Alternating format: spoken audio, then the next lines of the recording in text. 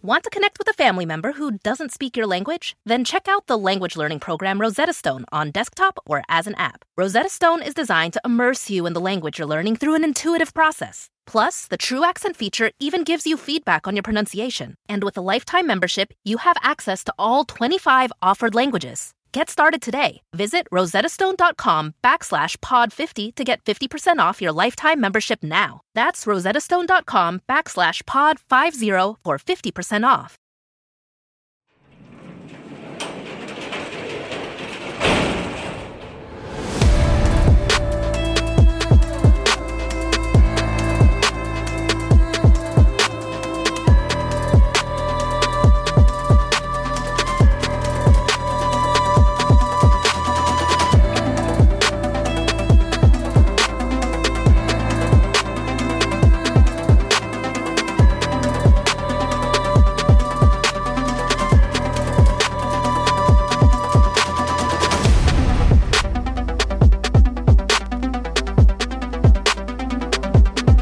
Welcome to True Crime Garage. Wherever you are, whatever you're doing, thanks for listening. I'm your host, Nick, and with me, as always, is a man who I thought would be my silent partner. Here is the captain. Silent but deadly partner. It's good to be seen and good to see you. Thanks for listening. Thanks for telling a friend. Today, we are still drinking garage beer. I guess every week, Captain, we are drinking garage beer.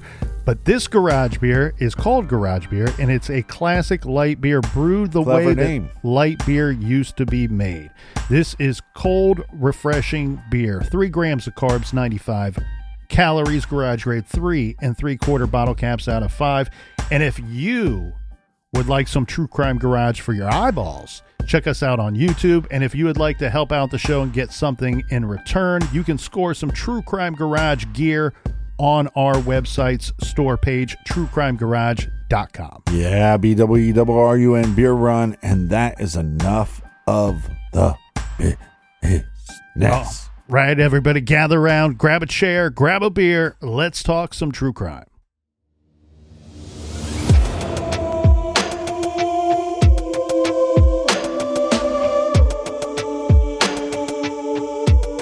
We will be talking a lot about DNA in this case here today, but before we get into the DNA evidence and especially that cigarette butt that we talked so much about at the end of yesterday's episode, we need to talk about the suspects police found in Johnny's social circle. Now, this is the early stages of the investigation here, Captain. This is within days and weeks after the double homicide. Now, we know that police spoke many times to Johnny's close friend, and I want to use that term loosely. We're being told that they were close friends, but it sounds to me, Captain, that Johnny may have had a couple of air quotes close friends for a few months the summer and fall prior to his murder. And these people may not have necessarily been involved in his life prior to that. Right. And so we want to make sure we're using that term loosely, especially if Johnny's friends and loved ones are listening and they're getting upset that we're calling this individual a close friend. But this is how it's reported. And that's what he's referred to as. And we're talking about somebody that we've mentioned briefly before, Anthony Watson. He also goes by Tony and Tone Watson. Now, he is a key player here in this investigation and either considered to be a suspect or a person with information to police early on in the investigation, because he will ultimately tell authorities that he was supposed to either stop by the Straub house the evening of the double homicide, or if you listen to the entirety of the interview with Anthony Watson, he also makes reference to the possibility that Johnny might be stopping by his house. So I have not been able to sort out if this is Watson changing his story or not wanting to put himself as potentially being at the Straub house or going to the Straub house that night. But the reason why we know this to be part of the case is that a person who is not considered to be a suspect and should not be considered a suspect We spoke about Johnny's very close friend, the lifelong friend that ends up talking to Tiffany and Zach that night, and that's how they ultimately get in touch with Johnny's parents. So Johnny's lifelong best friend and some others are people that tell the police, look, we know that Anthony Watson was either supposed to drop by the Straub house or Johnny was supposed to go to Anthony's house that night, because Johnny said this to a couple people before the murder. So this obviously will be somebody that police want to talk to. Did you actually end up going to the Straub house? Did Johnny end up going to your house?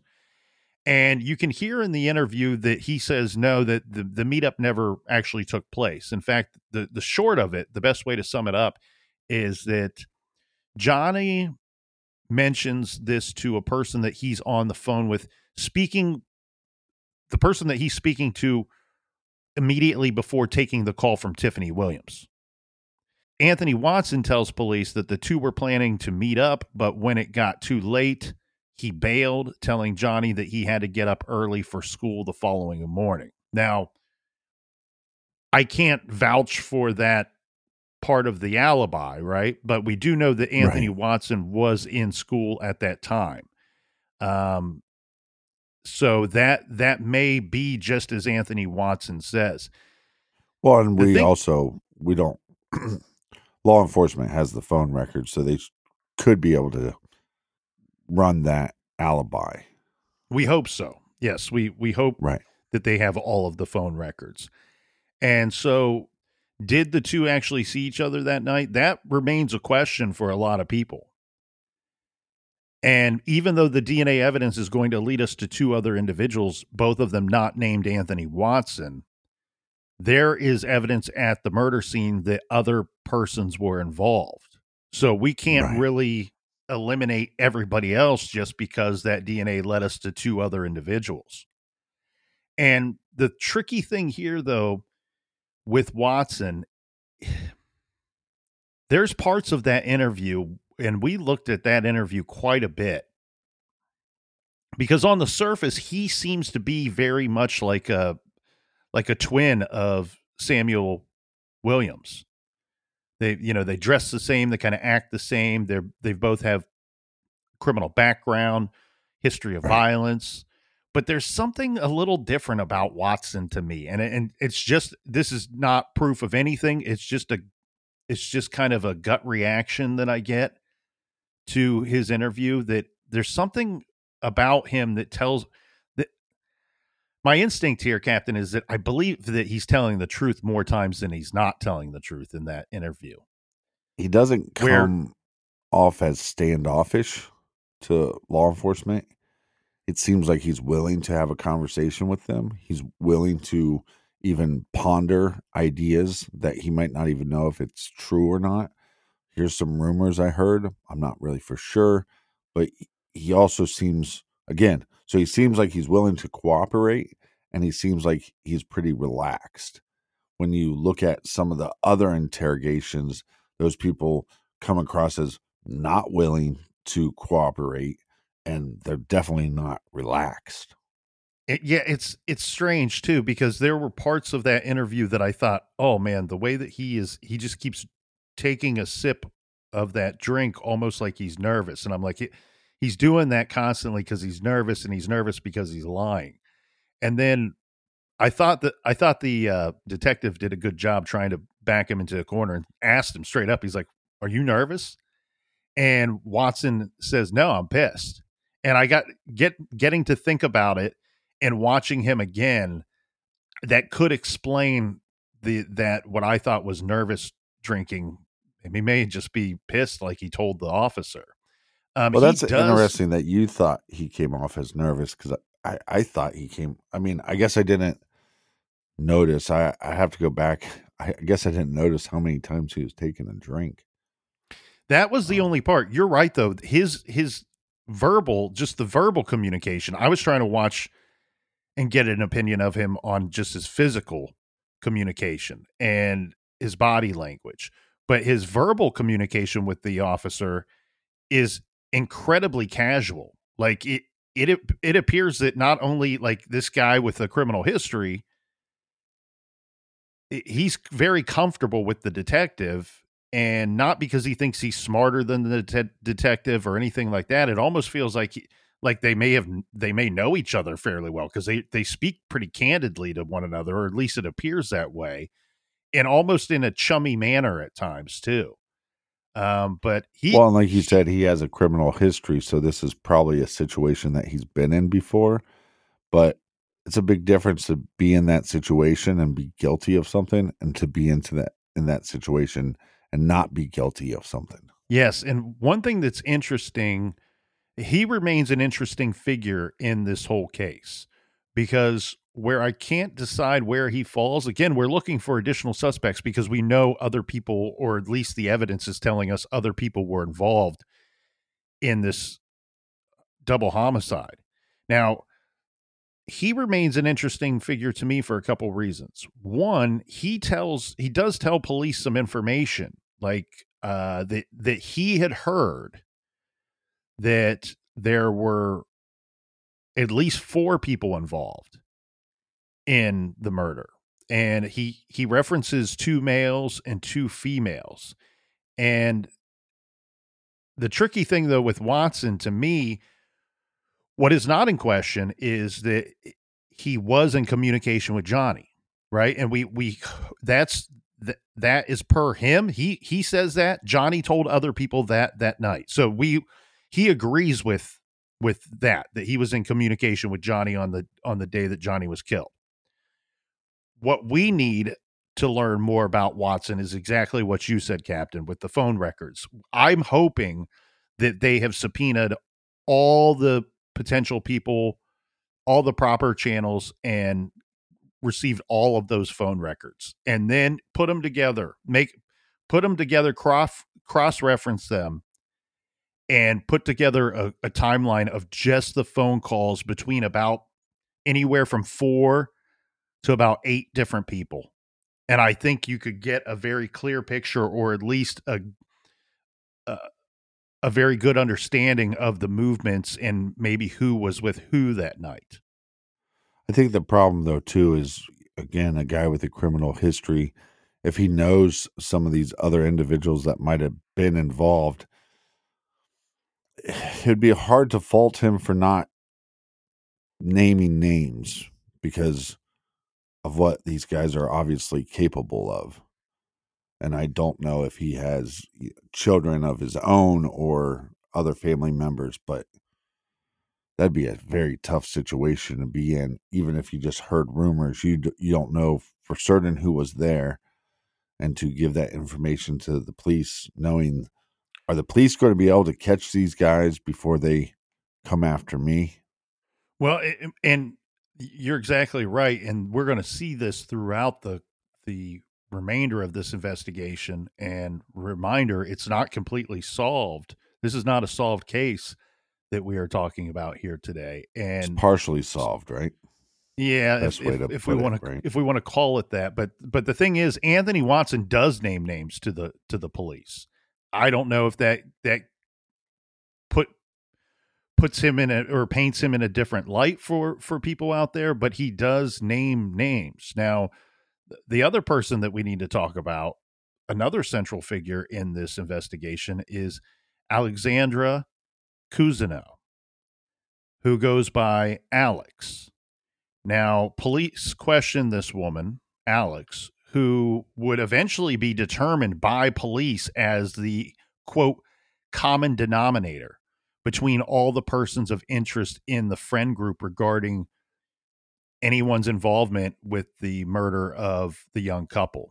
And so while we say common denominator, this is going to be key here, Captain, because what is quickly understood by police, one thing that they sort out in this case is when that DNA evidence on that cigarette butt lead them to Samuel Williams and Cameo Petaway, whose DNA was found on that cigarette butt, both of them, they quickly determined that Samuel Williams and Cameo Petaway did not know Lisa Straub, did not know Johnny.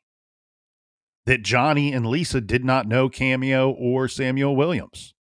So there has to be, these two just didn't show up randomly in the middle of the night and kick in the door and attack these people and kill them in the horrible way that they were killed. Nobody believes that. The evidence suggests otherwise. Police said from the beginning they believed, based off of the evidence and the circumstances surrounding the case, that the killers were known to our victims. And so we need someone to 6 degrees of Kevin Bacon, right? We need somebody that is degree number 1, 2, and 3 from Johnny and Lisa to connect us to these persons that the DNA is found in their home. And police say that this person could be Alexandra Cousineau. So they say that she may be the common denominator between all the persons of interest in the friend group and persons regarding this double homicide. So Alex is of interest to the police very early on for several reasons. One, she had a falling out with Johnny over the purchase of a dog and a car. So in October of 2010, remember they're killed in 2011, late January, Johnny and Lisa agreed to buy a puppy off of this Alex Cousineau. And as the story goes, they agreed to pay her $100 for the puppy, but only paid her $50. So she's upset about this. And the three of them have words over this a couple of times. But as the story goes, they eventually make up, that they let bygones be bygones, right? Then sometime around Thanksgiving, this may have been just after Thanksgiving. Now, unfortunately, we only have Alex here to tell us her side of the story. She claims that Johnny was constantly trying to talk her into buying his car. Johnny has a Dodge Stratus, and he, according to Alex, wanted to sell it to her for $1,500 cash. Now, we do know that Johnny did not have a vehicle at the time of the homicide. So this will kind of explain away why he does not have a vehicle. The flip side of this story, and we have to kind of sort this out and figure out who we believe here, is Johnny's friends and family say, no. She talked him into selling her the car. It wasn't Johnny that was constantly asking her to buy it. She talked him into it. So two very different opinions of the same situation. Different accounts, yeah.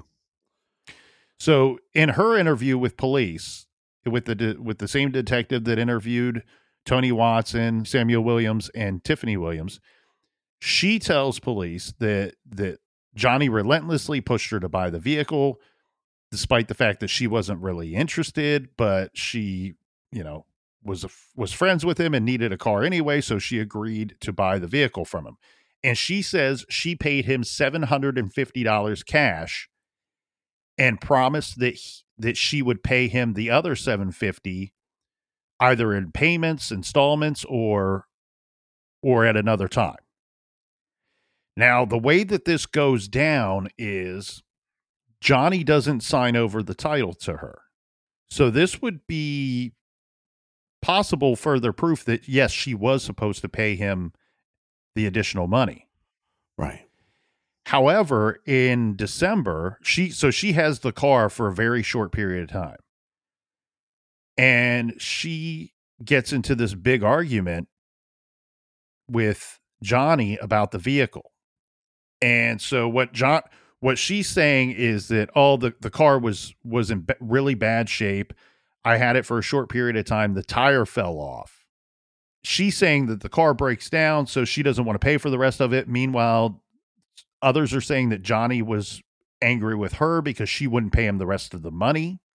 Right. What ends up happening is Johnny's parents get involved, and they are not happy about this whole car situation. They think that Alex duped him out of the vehicle and probably was trying to get him to sign over the title so she wouldn't have to pay him the extra $750.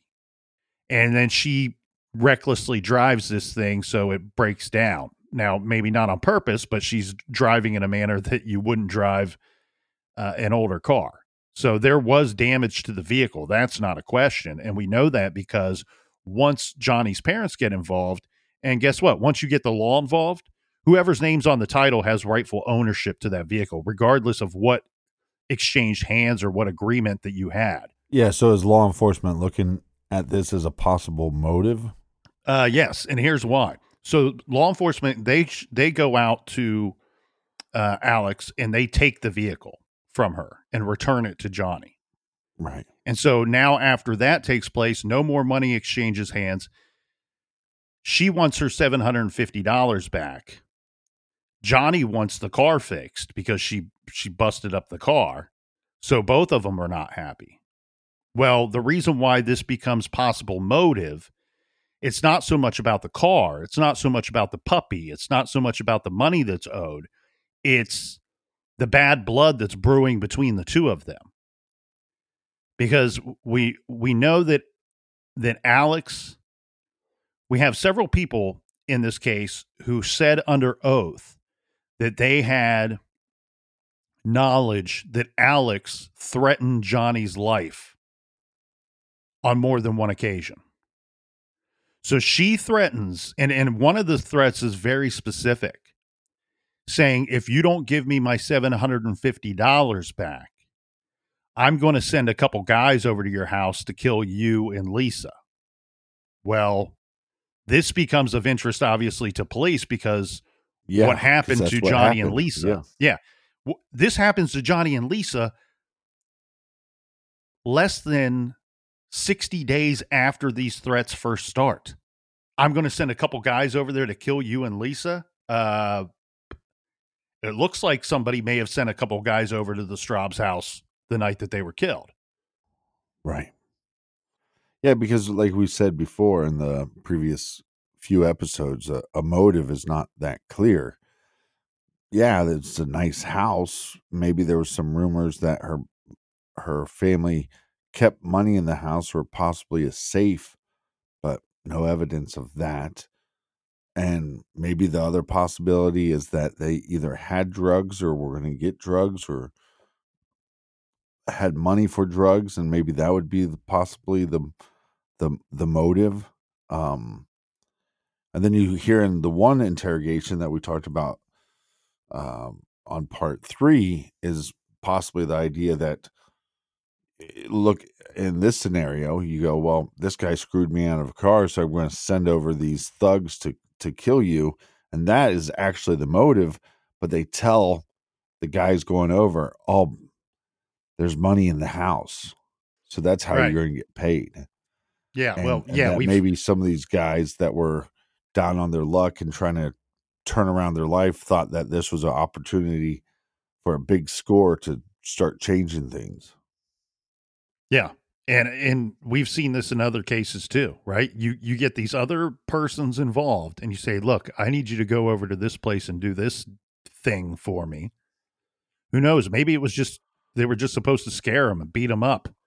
I'll cut you in on that $750 that I get back, or, I'll pay you X amount of dollars to carry this out for me. And then what's the smart criminal going to say to the other smart criminal?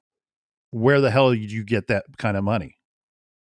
And then we go, I don't have that money, but your payment is in the Straub household. It's inside that house. So you carry this out for me. I'll help set this thing up. I'll make sure that they're there, and I'll make sure that you get whatever money's in that house, or we split it. So what we do know is that the cigarette butt collected at the house contained a mix of 2 male DNA profiles. When investigators enter those profiles into the CODIS system, they get a match to 2 existing samples in that database, Cameo Petaway and Samuel Todd Williams. Samuel Todd Williams is arrested for the murders of Lisa Straub and Johnny Clark on January 31st, 2011, when they were killed. But he's not arrested until months and months later. Ironically, he's picked up while he's out running to the store to buy a pack of cigarettes. And he's 24 years old at the time, and he actually tells police he thought he was being arrested for other reasons. Remember, he's got a lengthy criminal history. So he says, look, I don't know nothing about no murders. Well, then why do you think we picked you up, and why do you think we arrest you? He goes, oh, well, I thought it was for some other, he had a domestic violence warrant out against him.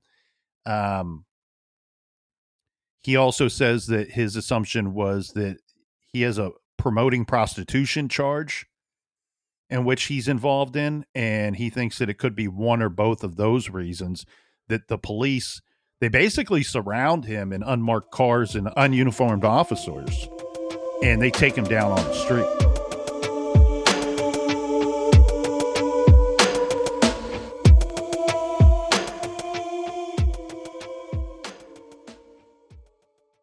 This show is sponsored by BetterHelp. We all carry around different stressors, big and small. When we keep them bottled up, it can start to affect us negatively. Therapy is a safe space to get things off your chest and to figure out how to work through whatever's weighing you down. If you're thinking of starting therapy, I highly recommend that you give BetterHelp a try. It's entirely online, designed to be convenient, flexible, and suited to your schedule. Just fill out a brief questionnaire to get matched with a licensed therapist and switch therapists anytime for no additional charge. Get it off your chest with BetterHelp. Visit BetterHelp.com/garage today to get 10% off your first month. That's BetterHelp, HELP.com/garage. This show is proudly sponsored by BetterHelp. Check out BetterHelp.com/garage today. Do you want to set your child up for success? Of course you do. That's why you need to check out IXL Learning today. IXL Learning is an online learning program for kids covering math, language arts, science, and social studies. IXL is designed to help them really understand and master topics in a fun way. It's powered by advanced algorithms. IXL gives the right help to each kid, no matter the age or personality. There's one site for all kids in your home pre-K to 12th grade. Kids could use it at home on their computer or on an app on your phone or a tablet. No more grading those worksheets. IXL grades everything for you. 1 in 4 students in the U.S. are learning with IXL. IXL is used in 95 of the top 100 school districts in the U.S. I love recommending IXL Learning. Kids can learn at home or on the go. And all my friends and family that are using it absolutely love it because it's so easy to set up and so easy to use. And even the kids that I've recommended it to their parents have told me, hey, Captain, thank you. I was having problems in math and my parents couldn't help me, but IXL could. Do you want to get your kids back on track, or do you just want to get your kids ahead? Do so with IXL Learning. Make an impact on your child's learning. Get IXL now. And True Crime Garage listeners get an exclusive 20% off IXL membership when you sign up today at IXL.com/garage. Visit IXL.com/garage to get the most effective learning program out there at the best price. Check out IXL.com/garage today. The best part of spring cleaning takeaway is the post-clean clarity you get. It's kind of like when you find out that you've been paying a fortune for wireless. When Mint Mobile has phone plans for $15 a month when you purchase a 3-month plan. It's time to switch to Mint Mobile. All plans come with high-speed data and unlimited talk and text delivered on the nation's largest 5G network. Use your own phone with any Mint Mobile plan and bring your phone number along with all of your existing contacts. Ditch overpriced wireless with Mint Mobile's limited time deal and get 3 months of premium wireless service for $15 a month. Save a lot of money with Mint Mobile. Get their great mobile wireless service delivered on the nation's largest 5G network. That's premium service at a great price. To get this new customer offer and your new 3-month unlimited wireless plan for just $15 a month, go to mintmobile.com/TCG. That's mintmobile.com/TCG. Cut your wireless bill to $15 a month at mintmobile.com/TCG. $45 upfront payment required, equivalent to $15 a month. New customers on first 3-month plan only. Speed slower above 40 gigabytes on unlimited plan. Additional taxes, fees, and restrictions apply. See Mint Mobile for details. Warmer, sunnier days are calling. Fuel up for them with Factor's no prep, no mess meals. Meet your wellness goals in time for summer thanks to the menu of chef-crafted meals with options like Calorie Smart, Protein Plus, and Keto. Factor's fresh, never frozen meals are dietitian approved and ready to eat in just 2 minutes. So no matter how busy you are, you'll always have time to enjoy nutritious, great-tasting meals. With 35 different meals and more than 60 add-ons to choose from every week, you'll always have new flavors to explore. Crush your wellness goals this May with dietitian-approved meals and ingredients that you can trust. Make your day delicious, from breakfast to dessert. Stay fueled with easy, nutritious options. Treat yourself to restaurant-quality meals that feature premium ingredients like filet mignon, shrimp, and blackened salmon. I am new to Factor, and I have been loving every minute of it. I have a problem, and it's called lunch. Some days I need to pack a lunch, and some days I work from home. Whether I'm at home or whether I'm on the go, Factor is fueling my lunch from now on. Head to factormeals.com/truecrimegarage50 and use code truecrimegarage50 to get 50% off your first box, plus 20% off your next month. That's code truecrimegarage50 at factormeals.com/truecrimegarage50 to get 50% off your first box, plus 20% off your next month while your subscription is active.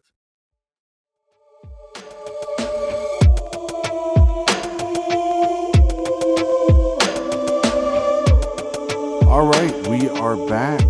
Cheers, ladies and gents. Cheers to you, Colonel, and cheers to the people in the back.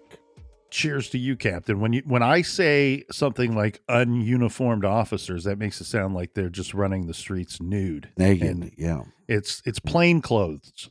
They were wearing plain clothes. Well, it gives a new definition to Billy Club.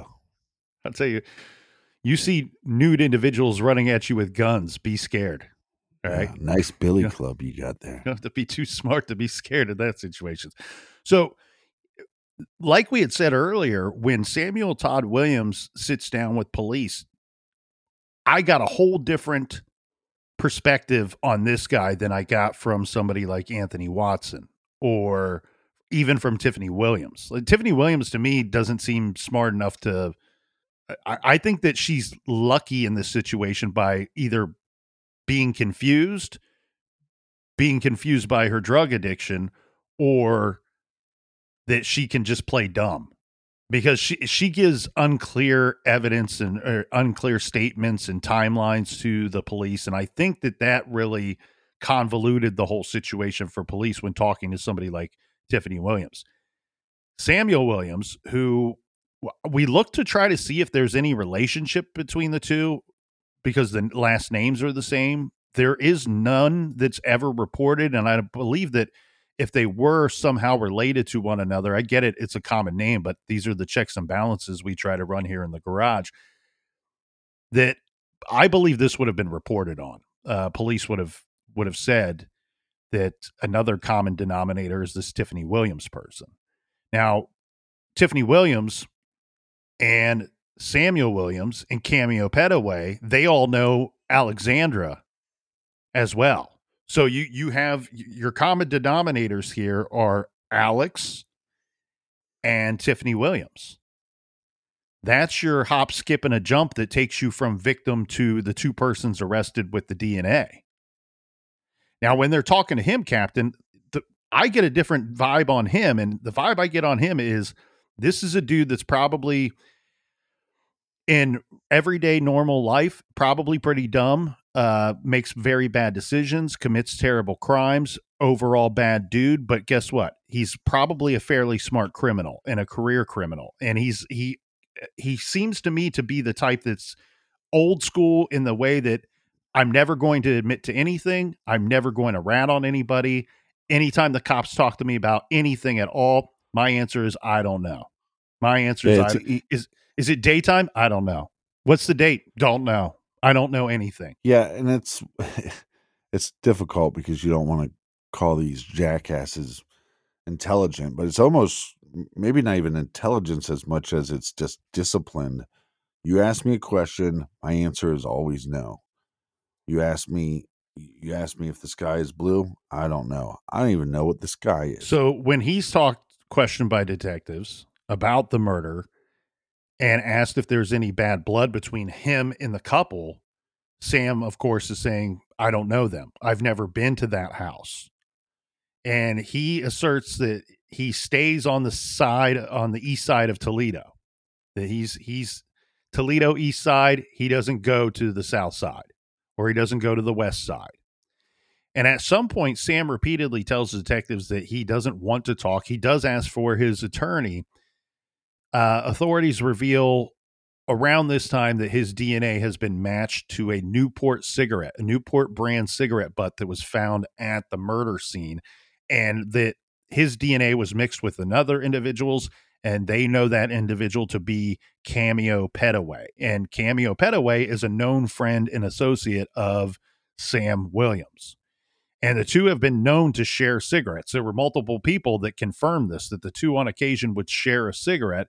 This one confirmed by the mother of Samuel Williams' child, one of his sons, who verifies that not only had she seen the two split a cigarette in the past, but also that Newport was the preferred brand of both Sam and Cameo.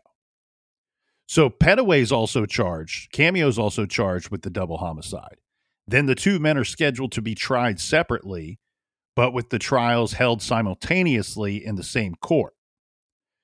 Now, what the short of it is, Captain, is that Sam is arraigned via video and pleads not guilty to 2 counts of murder and 2 counts of aggravated burglary. His bond is set at $5 million. At his arraignment, Lisa's family requests that Sam face the death penalty if convicted of the murders, to which the state eventually agrees. So here's the tricky part. During his interview, Sam struggled to remember his whereabouts on the night of the crime. But keep in mind, he's never questioned until he's arrested. Why? Because they had nothing connecting victim to Sam Williams. Yeah, because he wasn't until that DNA came back. He didn't seem to be a friend. He didn't, which took 8 months. Seemed to be an acquaintance. Nobody in their circle, the victim circle, had this guy on their radar. So I believe Sam Williams when he says, I don't know those people. I think he didn't know them until that night. I don't believe him when he says I was never at that house. I think he knew them after he had entered that house. But he's not spoken to by police until approximately 8 months after the crimes. And so of course, he's not going to be able to look. He's two situations. That's all we have here for Sam Williams. Either he's going to attempt to provide an alibi and lie because he was in fact at the Straub home and responsible in these crimes, or two, he wasn't there and it's 8 months later and he's going to have difficulty sorting out where he was and who he was with. Right. So he reviews his own phone records and talks with family and friends and checks on his own social media. He's trying to figure out where he was that night if he wasn't involved, or establish some kind of fake alibi if he was involved. And what he comes up with is he says he was at the Bottom Line, which is a bar located at 2053 Star Avenue in Toledo. This is on the east side. Now, depending on which route you take, there's a few different common routes that one may take. It's approximately 24 minutes to 29 minutes away from Longacre Lane. I'm pointing that out because the timeline here gets real tight. with some of the evidence that we have in the case. So he says he's at the bottom line, which is a bar, and he's watching the Pro Bowl, the NFL Pro Bowl. He mentions several other people who he says can confirm that he's there. Now, keep in mind, he's giving this interview October 28th to the detectives. He says that Larry Gilhouse was one of the persons that was there at the bottom line with him that night. He also says that Eddie Flores was there with him, as well as Destiny Madrid. So police talked to Larry Gilhouse, and he says that he was there that night. And this is what he tells the police. He says, look, Sam was at a party at my house for my daughter earlier that evening, the night of the murders. And he says he specifically remembers Sam being there for a multitude of reasons, but one, that Sam was the only one who stayed to help him clean up. Now, I believe that the two are cousins, and he says after we cleaned up from the party, we went over to the bar to watch the bowl game, the Pro Bowl. And he says that Gilhouse says the same thing that Samuel Williams tells them, that they stayed late. They closed down the bar. And typically, I'm guessing this bar would be a 2:30 a.m. kind of deal. Right. I've looked it up. It's not one of those mom and pop operations that close at 9 or 10 o'clock. Now, the other thing that is tricky here is one key time in our timeline has always been that 10:41 p.m. call from Tiffany Williams to our victim, Johnny, who Tiffany saying that she hears that the intrusion, the home invasion, is taking place at 10:41. I did a little record checking here on this Pro Bowl because I was super suspicious of this whole Pro Bowl situation. Yeah, it seems like they're making a big deal out of this Pro Bowl, but it's not like everybody that likes professional football loves the Pro Bowl. So the Pro Bowl ended at approximately 10:45 p.m. that night. So that would be after the 10:41 Tiffany call. That's always been a big part of this case. Now, the reason why our timeline gets so tight here with this possible alibi is one thing that we cannot dismiss, because it's data telling us that there was a phone call made on Sam's phone at 10:27 p.m. that pinged off of a cell phone tower near the bottom line bar. So he would be at 10:27 p.m. His phone, I can't say where Sam was, but his phone was 24 to 29 minutes away from Longacre Lane, where the two were killed. This call to me is all kinds of strange, because part of his alibi is he's at the bottom line bar with these three other individuals. He closes the bar down with a couple of them, and then later he is hanging out with this Destiny Madrid girl for the early morning hours of the following day. You know, they're going to party all night together. But the phone call that puts his phone so many miles away from the crime scene, and in a time frame that doesn't leave enough time for him to get there to be there at 10:41 p.m., that call is a call with Destiny Madrid, one of the people that he says he's already hanging out with. So we know he's not already hanging out with her. Right. What we end up learning is that the explanation given is that, oh, she was on her way. He was calling to see when she would get there. You know, where are you? I thought we were hanging out. And so she's making her way to the bar at that time. So this explanation, this alibi, ultimately are not believed by the police. And I've heard some people... It's hard to believe it because you have his DNA at the crime scene. Exactly. If there was no DNA at the crime scene, then you go, well, this story is maybe plausible. There's some people that have said, you know what, he couldn't have got there that fast in that time. Look, let's be clear here. The cell phone tower records put him near we can't use that data to put his ass on a bar stool at the bottom line bar. All we can say is that his cell phone was in the area of a tower near the bottom line bar. Could he have already been riding shotgun in a vehicle driving away from the bottom line bar at that time, or away from the area of the bottom line? Yes. That would put him at Longacre Lane right around the 1041 time period. If time of the murder. I'm thinking that late at night, there's probably little to no traffic at all of Toledo's. Columbus is a much bigger city than Toledo, and it's damn near a ghost town at 10 o'clock at night on a Sunday. You can move pretty quick through our city at 10 p.m. on a Sunday night. And so could he have already been in a vehicle making its way there? I believe so, because for all the people that get onto police here and say, look, you use cell phone information to put a suspect at a crime scene, but when the cell phone information tells you that they were elsewhere, you dismiss it. But the problem here is we don't have to fully explain all of the cell phone information. You don't even have to get to that shit until after you fully explain the DNA information. The DNA puts him in the Straub house.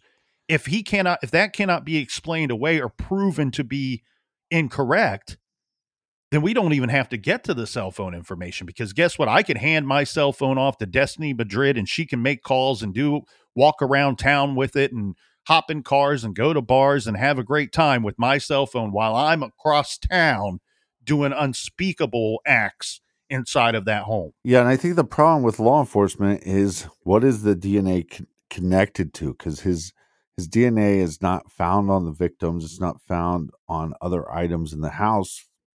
It's found on a cigarette butt. And so he's going, well, I can explain that away because that item could have been brought to the scene. So this Pro Bowl alibi has bothered me big time. And here's why. Captain, you and I are very big fans of the NFL. In fact, last night we must have traded a dozen texts in the middle of a game, and guess what? We're both watching the same game. Neither of us really care for either. We're not big fans of either of the teams playing. We're just very much into the NFL.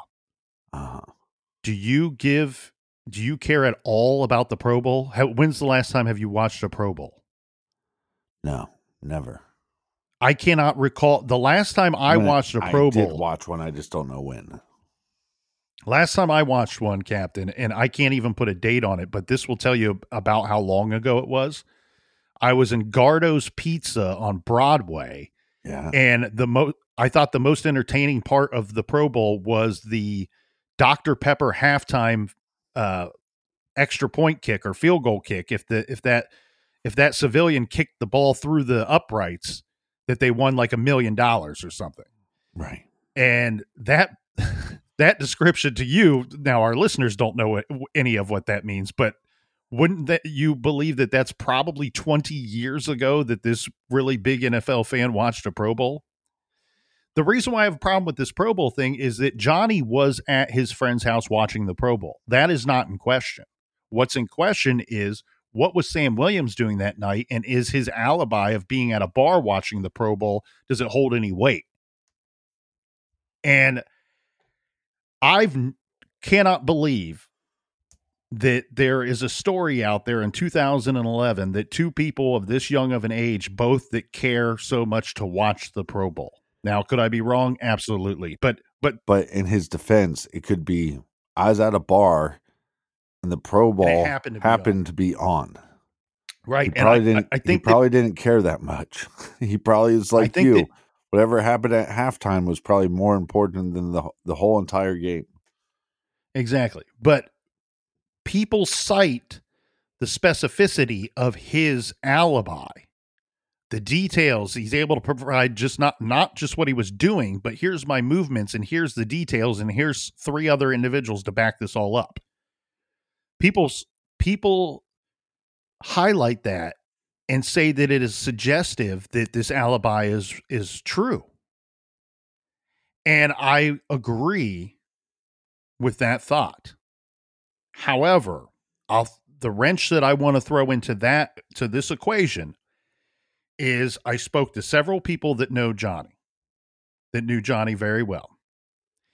And I said, he told you he was at a friend's house watching the Pro Bowl? Yes. He even told me the two friends he was watching it with. I said, we know that Tiffany Williams was in constant contact based off of the phone records with Johnny that night. Are you of the opinion that if asked what he was doing, that Johnny would offer up that information to Tiffany Williams? Would he offer up that information to Anthony Watson, who we know he was in contact with that night? And everybody said yes. Johnny was pretty much an open book. Hey, what are you doing? Oh, I'm at so-and-so's house. We're watching the Pro Bowl. After this, I'm going to go pick up Lisa and we're going to head back to her place. The reason why I'm highlighting that, Captain, is because I think that if Tiffany Williams wasn't at that home when they were killed or in the home that night, that she had knowledge of what was going on, what took place inside of that home. And we know that based off of her statement to the family. This is before anybody even arrives on the scene, that she saw that the place had been ransacked, which could not physically have happened unless she was in the home or had knowledge from someone who was in the home at that night. Yeah. So just to make that perfectly clear for everybody listening, Tiffany Williams tells the parents before the cops or anybody shows up at the crime scene that the house was ransacked. When the police get there, and the police go there multiple times, they find no evidence to give them probable cause to enter that property. If they would have been able to see through any window that the house was possibly ransacked, they would have had probable cause and they would have been able to enter that property, and that never happened. Correct. And because they never entered the home, they couldn't, because nobody could see inside the house. So then she has to have knowledge. She's privy to knowledge that nobody else was at that scene at that time. So she's privy to that knowledge prior to going to the scene with the cops and the parents. Now, the reason why I'm bringing that all up is because I believe that there were a couple people, one, if not maybe two, people that were keeping tabs on Johnny that day and that night. Whoever wanted to carry this out, they wanted to carry it out in the Straub home, and they wanted Johnny to be there. And so if Johnny so willingly offered up this information, I'm over at so-and-so's house watching the Pro Bowl, I won't be home until I pick up Lisa when she gets off work at 10. If we have multiple people telling us that he would willingly give up that information to others, there's no reason to not believe that he may have told Tiffany Williams that he may have told Zach that, who he was in contact with, and or that he may have told Anthony Watson that. And the reason why I'm saying that, Captain, is because guess what? If I'm the third party, if I'm the muscle, if I'm Sam Williams, Cameo Petaway, and I'm waiting on the call for you to tell me it's go time, we got to get to Longacre Lane, it's not that far of a stretch to believe that there was another phone call or communication where someone says he's not at home, he's watching the Pro Bowl. And if I'm the muscle waiting on that, and now 8 months later I need an alibi, what's one thing that I know that took place that night? The Pro Bowl. Because I remember being told, oh, we're going to have to wait. He's busy watching the Pro Bowl. And I think that somewhere in this, maybe this alibi, the genesis of this alibi started with information that Sam Williams had before Lisa and Johnny were killed.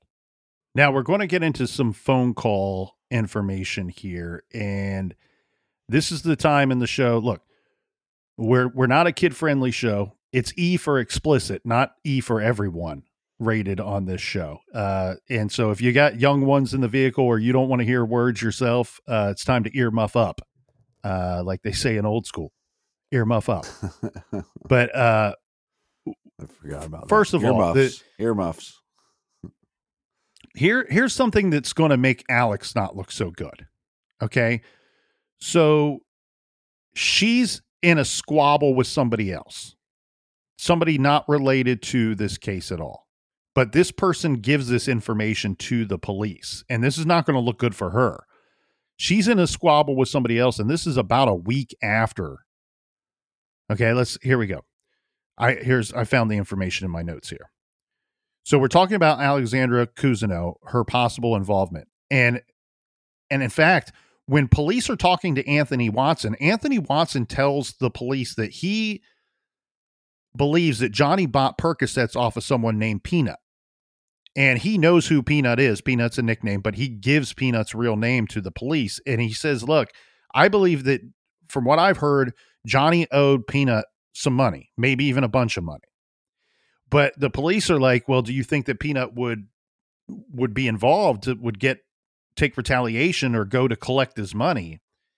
And Watson says, no, I don't think that Peanut would retaliate even if there was money that was owed, because he knew of several other individuals that were still alive and well that owed money to Peanut.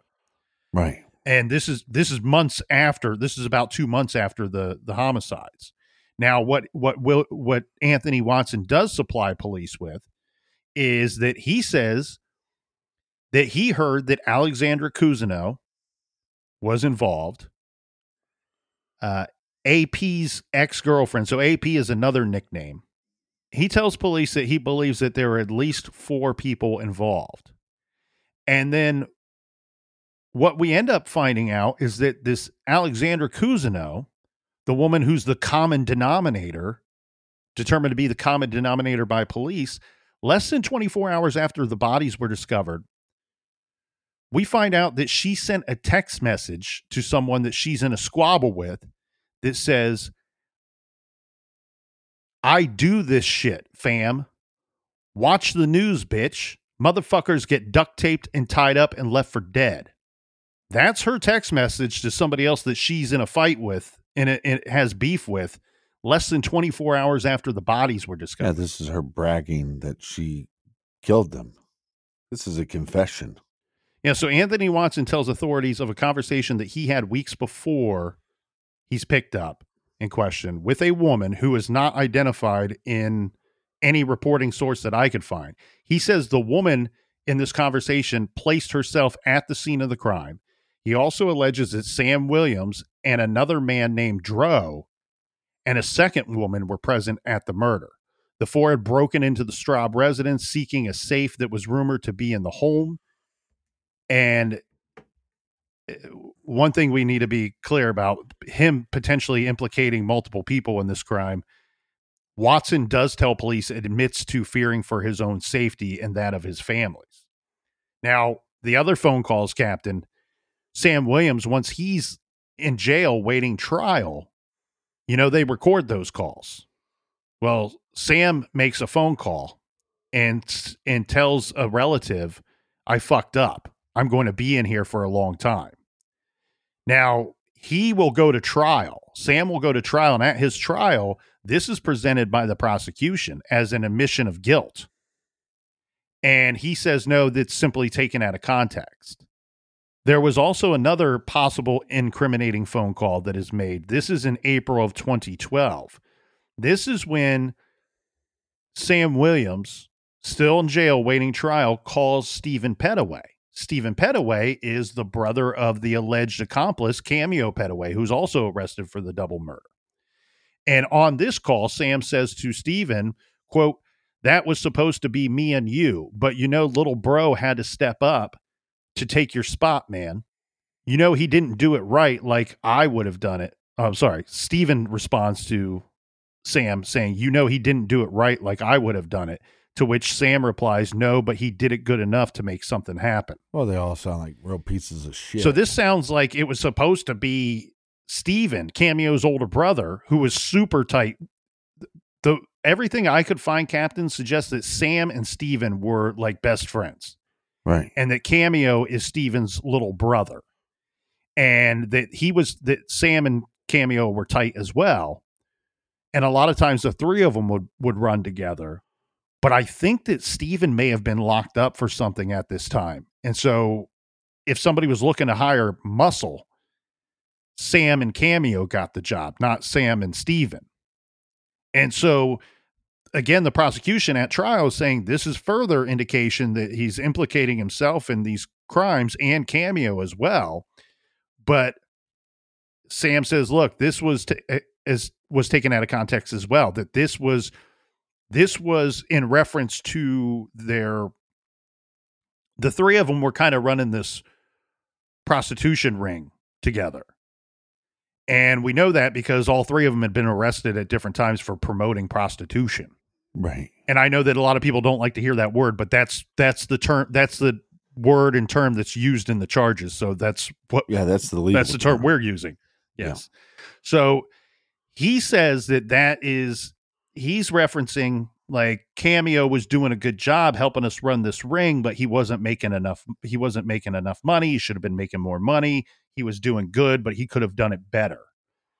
Well, I mean, we can't sit here and claim to know 100% that that's not truth, but it also seems pretty logical that he may have been referring to the murders as well in these conversations. So even though that we believe that there's 4, maybe more people involved, maybe even a lookout person, maybe a contact person for all the different individuals, law enforcement is able to charge and bring 2 individuals to trial. They're not going to be tried together, but they're going to be tried at the same time. And in the same courtroom. And the weird thing here is they're using that same evidence against both of these individuals, the cigarette butt. Sam Williams' DNA found on it, Cameo Petaway's DNA found on that same cigarette butt that was found at the crime scene. Now, police were trying to move on other suspects as well, especially Alexandra. But I think that they believed once they had this evidence that put Sam and Cameo at the crime scene, that those two would start talking. Unfortunately, neither of them confessed to anything and did not implicate anybody else in the crimes either. And then to further complicate issues, Cameo Petaway, his case gets tossed. So the judge says that the only evidence they have on Cameo is that cigarette butt. Nothing else. Nobody's saying that they even heard that he was there. He's not implicated himself in any form or fashion. Where with Sam Williams, they have other evidence against him. So the judge tosses Petaway's case for lack of evidence.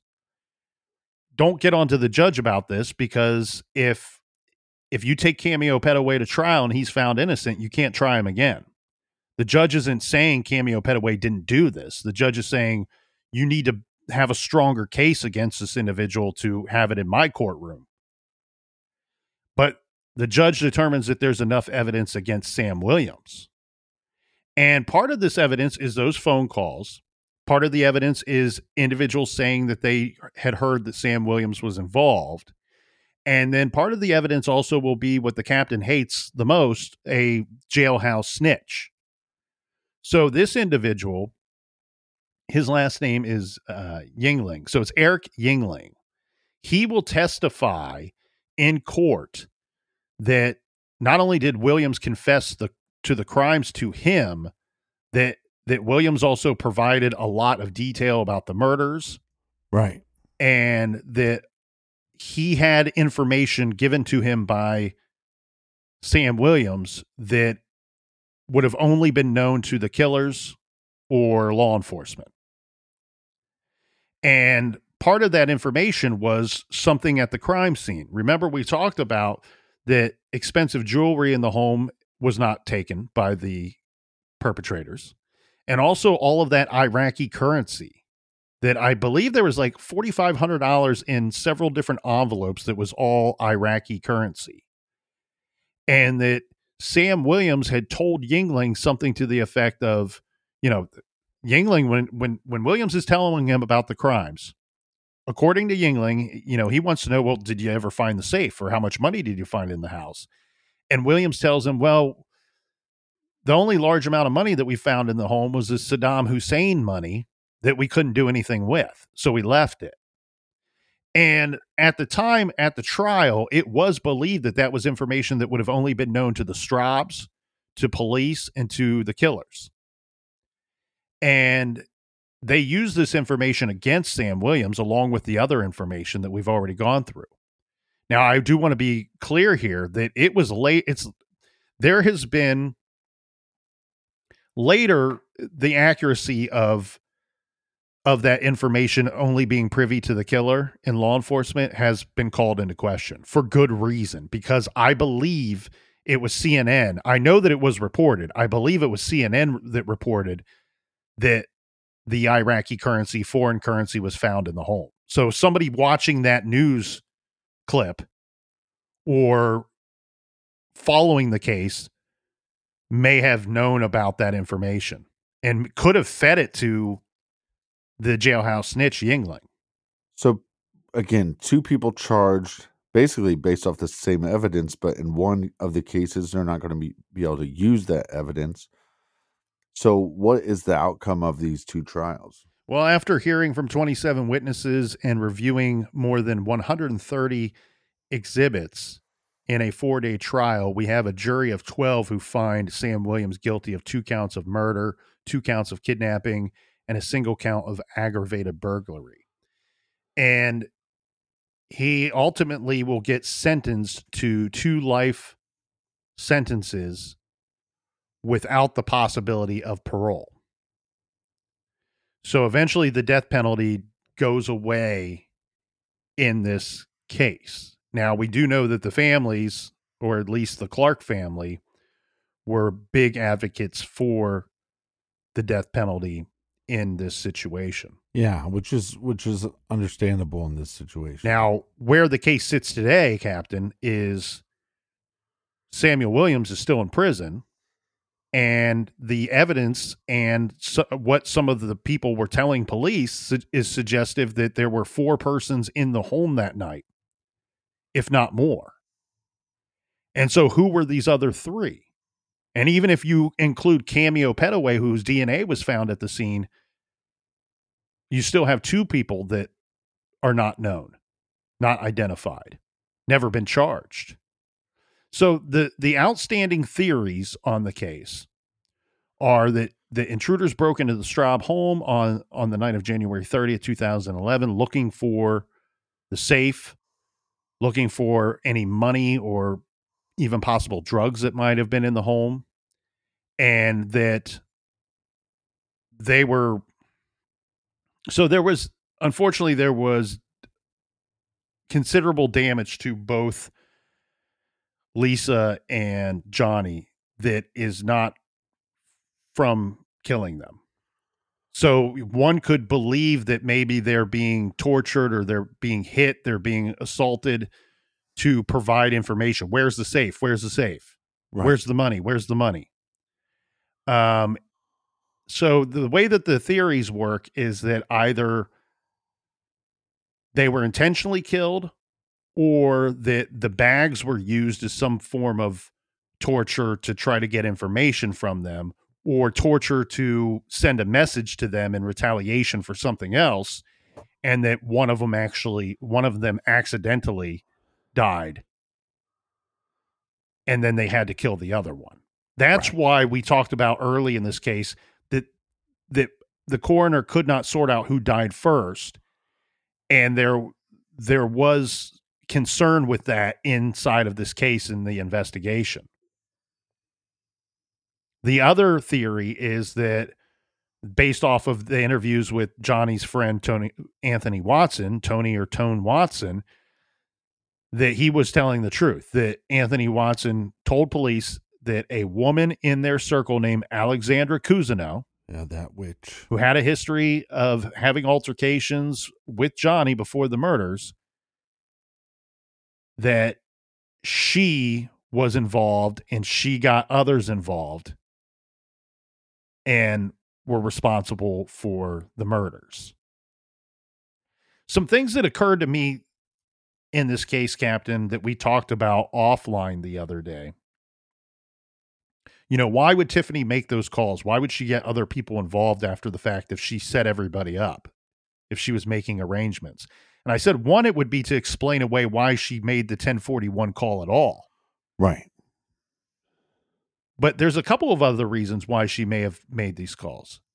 Could she have provided transportation? Could she have been a driver to and from, and that's how she got the knowledge of the house being ransacked before she should have had that, before anybody else had that knowledge? Or did she offer up a vehicle that could be used and she wasn't the driver? We do know that prior, according to her own story, before going over to the Straub home that night, that she stopped by another individual's house and was there for about an hour, and that she took a borrowed vehicle with her. It was not Zach's vehicle. It was not her vehicle. Did she simply go over there and hide out for an hour or so and let some other people's that were at that location use her vehicle? Or use that vehicle that wouldn't have ties to the individuals occupying the vehicle? Right. Because again, it didn't belong to Tiffany or Zach. And here's the other thing for the call, the late night call that ends up getting in communication with Johnny Clark's parents. I've wondered, one of the persons they tried to call, well, one of the people they did speak to, remember Zach called Johnny's lifelong friend, Reuben. Reuben is the only reason why this thing gets back to the Clarks at all. And the Clarks showing up that night calling the police causes all kinds of problems for Tiffany and Zach if they're trying to hide something. And all the people responsible in this case. I've been wondering, if they were really concerned, they would figure out how to call the Clarks. They weren't calling the Clarks. They weren't asking Reuben, how do we get in touch with the Clarks? No, they were talking to Reuben. They were trying to get Reuben to ride over to the Straub house with them. A peer of Johnny and Lisa's.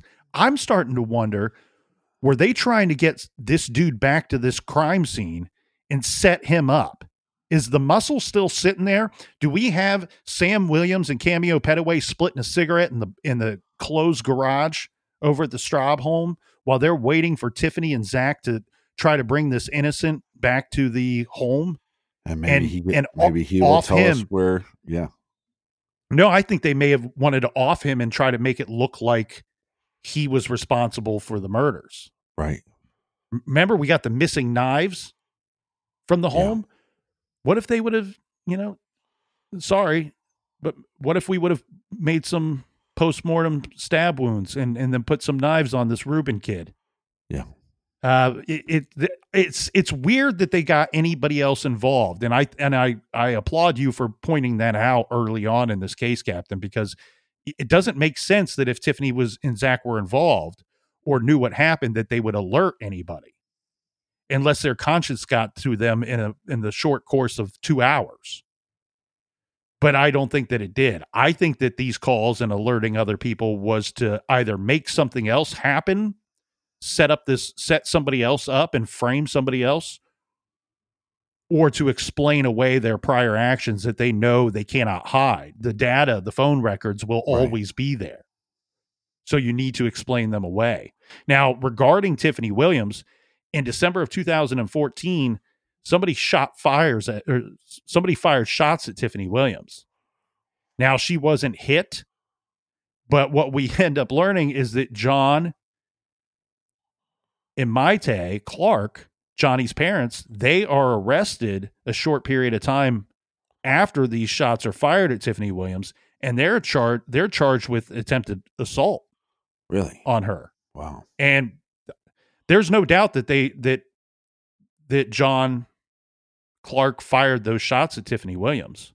They have been an open book about this. They said, look, she was involved in the killing of our son and Lisa Straub. We lost our damn minds. She was never charged with anything.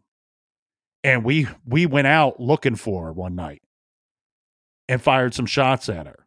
So they've been clean and clear about this. Now they both went to prison for it. They're both out now. But this is not something that they hide from. This is not something that they deny. In fact, this is something that they are shouting from the mountaintops. There were other people involved in the murder of these two young individuals, and nobody else has been charged. Nobody else has been sentenced. Nobody else is in prison but this one dude. Yeah, it's a way of putting fear into other individuals, and maybe they thought, well, she is not that bright. And maybe she's the weakest link. And if we could scare her enough, maybe she starts telling the cops names and breaking down exactly how this all went down and why it went down. Well, and another update, remember Anthony Watson, Tony or Tone Watson, who told police that he had a conversation with an unidentified woman who placed herself at the crime scene, who also implicated Sam Williams and alleged that two others, a man and another woman, were also involved. And guess what? The DNA at the scene is telling us that this information could be correct, that there was a female perpetrator involved, at least one female perpetrator, if not two. And we know that there were at least two different male DNAs found, because we know they charged, but then dropped the charge against Cameo. So Watson's information to police could be correct. And we had mentioned that this information, his cooperation with police, he told them that he was afraid for his life and for that of his families after providing this information. They do hook him up. His felony count that he was facing on a completely unrelated case was reduced to a misdemeanor. And he only ended up receiving probation for that when he pled guilty to that charge. We also don't know if the prosecutor or law enforcement had intended to drop it to a misdemeanor all along, and this was just icing on the cake. You get his cooperation for something you were already going to do anyway. But that information, his cooperation, may have come at a high price. He was killed. He was fatally shot outside of his apartment in September of 2018. So an unknown assailant or assailants gun him down near his apartment in Toledo, Ohio. He's shot in the leg. He calls 911 to report that he's been shot. And while he's still laying there waiting on emergency services to show up, he calls his mother. And he later dies at the hospital, and he's dying on the phone call to his mom. He was only 30 years old at the time of his death, and as far as I could find, Captain, there's been no suspects identified, and his murder remains unsolved. Cameo Petaway, who got lucky and the judge tossed his case in this double homicide, he gets picked up in 2012 for beating up a girlfriend. He's convicted of that charge. He gets 6 years in prison for that. He gets out, and he's not out for long, because in 2020, he's accused in a shooting, a gun assault that takes place. Now, I looked for an update on his case, and as far as I could find, the information that's most up to date is 2023 February. Right. And I could not figure out if he had been convicted of that charge or if he was still waiting trial. Now, in the end, Alexandra Cousineau did submit DNA, refused to take a polygraph, but did agree to give her DNA to the detectives. We know that there had been unknown male and female DNA found on inside of Johnny's sweatpants pockets. We talked about the removing of the wallet. But what we do know is that when this DNA comes back and it doesn't match Alexandra Cousineau's, police decide to not charge her with any crime. It looks to me, though, as if she remains a suspect, a strong suspect in this case. Now, how do we solve this case? I think this case is very solvable, and it helps that you have one of the persons responsible already in prison. But I don't know if this dude Williams is ever going to talk. If he's going to spend the rest of his life in prison, he doesn't want to be labeled a snitch. So how do you solve this case? I think there's three easy answers here. One or all three could lead you to the answers you're seeking. One is, as we've said a couple times in this case, subpoena all the phone records. Right? At the very least, you need Johnny's, Sam Williams, Tiffany Williams, Anthony Watson, and Alexandra Cousineau. And probably Fat Zach's as well. And Lisa Straub's. If you had all those phone records and you put them together, cut and paste those babies and put them into sequential order, you might have a much more clear understanding of that night. The other item that I would work heavily on if I'm an investigator is identifying this individual that is referred to as Dro. We don't know this person's real name. But he comes up multiple times from multiple different sources when people were talking to police. Dro. Even Anthony Watson said that Dro may have been one of the people responsible. Do you know his real name? No. Now, look, I'm just some dude sitting in a garage, but here's where I go with this. Dro, we know, is slang for good marijuana or pot.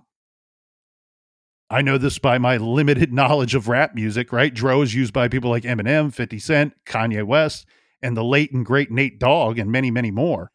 So could Dro be a reference to somebody that has really good weed, that's selling really good stuff in 2011, 2010? Right.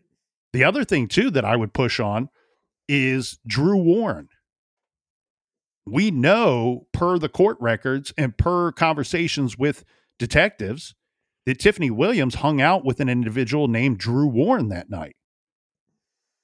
When we're talking about nicknames, Dro doesn't sound like too far of a stretch from Drew to me. No. And then the final thing here, Captain, is obvious. The obvious. Identify the other DNA evidence found at the scene. Per reports, I don't know the exact number, but it's been reported heavily that about a dozen to possibly even as high as 24 people have submitted their DNA when asked by police. And we know that the persons that submitted DNA, they don't match the DNA of the perpetrators that was found at the crime scene. We also know that when they checked it with CODIS, the only two names that came back was Petaway and Williams. And they charged both of them. One of them's in prison. Right. So it's identifying these other sources of DNA. Now, we know that the DNA didn't come from Alexandra Cousineau. Do we let her off the hook? Not so fast, my friend. I think that she could still be on the hook for this and not have left her DNA at the scene. Or if she did, they didn't find it at the scene. If she's involved, you're going to need other persons to turn on her. And police haven't moved off of her fully yet. She's gone on to commit some pretty terrible crimes or be accused of committing some other possible crimes. Well, and also in this case, you get too many people involved. You get people starting to talk just because they feel like they're safe or that law enforcement can't get to them. And the streets will get to you. And we've seen that already happen and take place in this case. Well, and I want to throw out a challenge to the Lucas County Sheriff's Department, who were the lead on this case. I do think they did a lot of good work in this case, especially when it came to rounding up some individuals and questioning them. We know that they did good work by calling in BCI to secure the scene and come up with physical evidence and forensics in this case that ultimately led to an arrest and a conviction. But here's the thing, Lucas County. When Sam Williams sits there and he answers all those questions, he talks to you that whole damn time, he believes I'm smarter than these cops. And you thought that when you told him we found your DNA at the scene, he would crack and he'd sing like a bird, and he didn't. He sat there and he still denied knowing anybody, denied ever being there. And so we sit here all of these years later, and he does look like the smart one. Because here's where the case stands. The police know, based off of the physical evidence, that other individuals were there that night and responsible for what happened to these two young people. They are not locked up. None of those other people are locked up. So Williams was smarter that day. And you're until you lock up those other individuals, you're letting him win. He's beat you. Alexandra Cousineau, who you interviewed multiple times, and she sits there acting like she's smarter than the detectives. If she was involved, she outsmarted you. And I'm challenging the Lucas County Sheriff's Office to solve this case 100% because what they have said publicly, they're talking out of both sides of their mouths, and I don't like it. In 2021, Mike Navarre, the Lucas County Sheriff, says to the families publicly, says to the families of Lisa and Johnny that he and his office are committed to getting justice for their loved ones, to solving this case and bringing all that are responsible and holding them responsible. That's not happened. We're over 2 years later after that statement. That's not happened. The other statement that's come out, though, Captain, well, do the genealogy research on the DNA that you collected at the scene of the perpetrators, of the suspects. And the Lucas County Sheriff's Office has said, we don't have the funds for that. We can't afford to do that. So you're going to let the bad guys win over something as silly as money. You know, you point out to the public plenty of times, these poor kids were killed for $45 or less than $200 or whatever it was. You reference money. You reference there not being a safe in the house, and maybe money was the motive. And now we're referencing money as an excuse that this thing has not been solved completely. Well, it's not just justice for the family or the justice for the victims, but it's also these individuals that were involved in this crime are animals, and they need to be pulled off the streets and not in the society, because if they're in society, there's a chance that this would happen again to other victims over basically nothing. And you can't afford the funding. Well, there's organizations that will help you get the funding. This kind of work, Captain, would take approximately $6,000 to $8,000 per profile. So right. If there were 3 other individuals involved, we're talking at most, even conservatively, let's on the higher end, about $25,000 to completely solve this thing. And that's not a whole lot of money. And I get it. Different counties have different funding for different investigations and different resources. So I'm not faulting them for not having the resources. I'm faulting them for what you just said. Not accepting the help of others that can help you clear that hurdle of not having the funding. And who were these others individuals? C.C. Moore, world-renowned genetic genealogist who publicly offered up her services to Lucas County to help them solve this mystery of the unknown DNA profiles that were found. To this day, Lucas County's not taken her up on that offer. We know that she solved some very big, high-profile cases in this country. She's offering to help you with her services, and that's not been taken. So you don't need funds for C.C. Moore. Right. Okay? And then on top of it, Captain points out, yes, there are groups. Okay? So we have Toledo Cares is an advocacy group. It's a community group that works with law enforcement to assist in bringing justice to murder victims and their families. They're a pro-police organization in the Toledo community for the past 7 decades. This isn't just something that was born 10 minutes ago. 7 decades they've been a part of the Toledo community. Toledo Cares has agreed to use their considerable local and national connections to help offer additional resources in this case, in this investigation. And I can tell you this, True Crime Garage, we have offered our assistance in several other cases. Yes. Does a lot of that come through the Porchlight Project? Of course. But that's several, at least 3 Ohio cases that we've positively identified DNA through the Porchlight Project. Well, and we know for a fact that in a couple of these cases, True Crime Garage damn near funded the whole entirety of the case. And we're currently working. Sorry, we're currently working with law enforcement in an out-of-state case. So now you have C.C. Moore, Toledo Cares, True Crime Garage. I know that you have WTOL, the news station up there that have continued to broadcast this story, even all of these years later, who have attempted to rally the troops and get the community involved. This does not have to be Lucas County Sheriff's Office going this alone. This we've rallied the troops. It's a whole community that wants to help Lucas County Sheriff's Office solve this thing. And guess what? At the end of the day, we help you, Lucas County. We help you, Sheriff's Office, and you get to stand up at the podium and you get to take all of the praise for solving this case once you finally do it. Yeah, and when the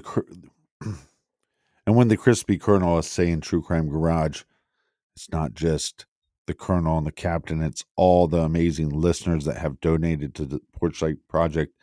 And if they came to us and said, well, it's going to be this much money, we'd do a call to action. And we know that we have the support of the listeners that would raise that money, and then justice would be served, not just for the victims and the families, but for that community and for the whole state of Ohio.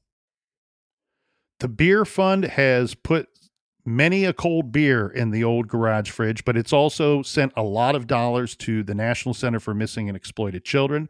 It's provided a canine dog, a canine officer for a jurisdiction, a sheriff's department down in the great state of Florida. It's identified several victims and suspects and perpetrators of crimes through the Porchlight Project. And as said, we're now working with law enforcement on an out-of-state case as well. So every dollar counts, and we're making sure that it counts, and it doesn't just go to the garage fridge all the time. Look, anybody with information in this case, please come forward. There's still some puzzle pieces that need to be sorted out in this case. I believe it's very solvable. We've pointed out the reasons why it's solvable and how it can be solved. So if you have information, and this is one thing we need to talk about here just briefly before we let everybody go here, Captain, is that when you have a homicide investigation, time is a detective's enemy in the early stages of the investigation. Time was certainly the enemy for detectives in this case as well. Had they had that DNA evidence days or a couple of weeks after the murders rather than 8 months later, they may have had a different line of questioning when they were talking to all of these individuals. Time is the enemy for a case when it's fresh, when it's new. Cold cases, time is a detective's friend. And that is because people change, lifestyles change, living situations change. People may not be afraid of somebody today that they were afraid of in 2011 or 2012. Right. And one thing that has changed significantly in this case, a very violent, dangerous individual, Samuel Williams, is locked up for good. They threw away the damn key. He ain't getting out. So if he was stopping, or his presence or the fear of Sam Williams was stopping you or preventing you from talking before, you don't have to worry about him no more. You can go to the police and you can tell them, look, this is why I didn't come forward, because I was afraid for my life. Nobody's going to blame you for that now. So if anybody out there has information, please come forward. Please tell us what you know. Please call Crime Stoppers at 419-255-1111, or you can call the Detectives Bureau at 419-213-4917. Or if you don't want to talk to law enforcement, you can reach out to True Crime Garage. Our contact information is on our website. You can also reach out to a person that was very valuable in helping us put together this case. His name is Brian Duggar. He's somebody that True Crime Garage worked with on the Nancy Eagleson case. He's a brilliant investigative reporter for WTOL. And you can reach Brian at bduggar, Dugger, at WTOL.com.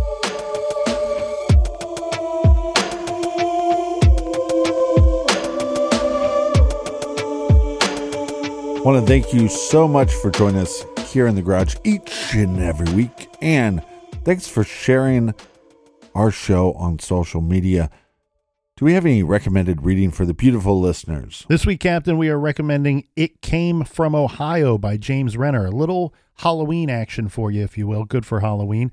So turn on the nightlight, lock your door, and close the window blinds.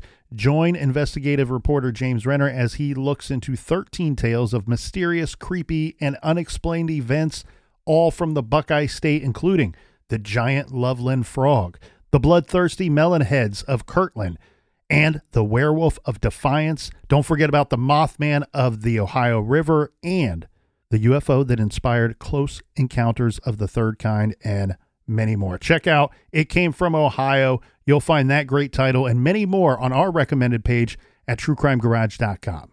And until next week, be good, be kind, and don't litter.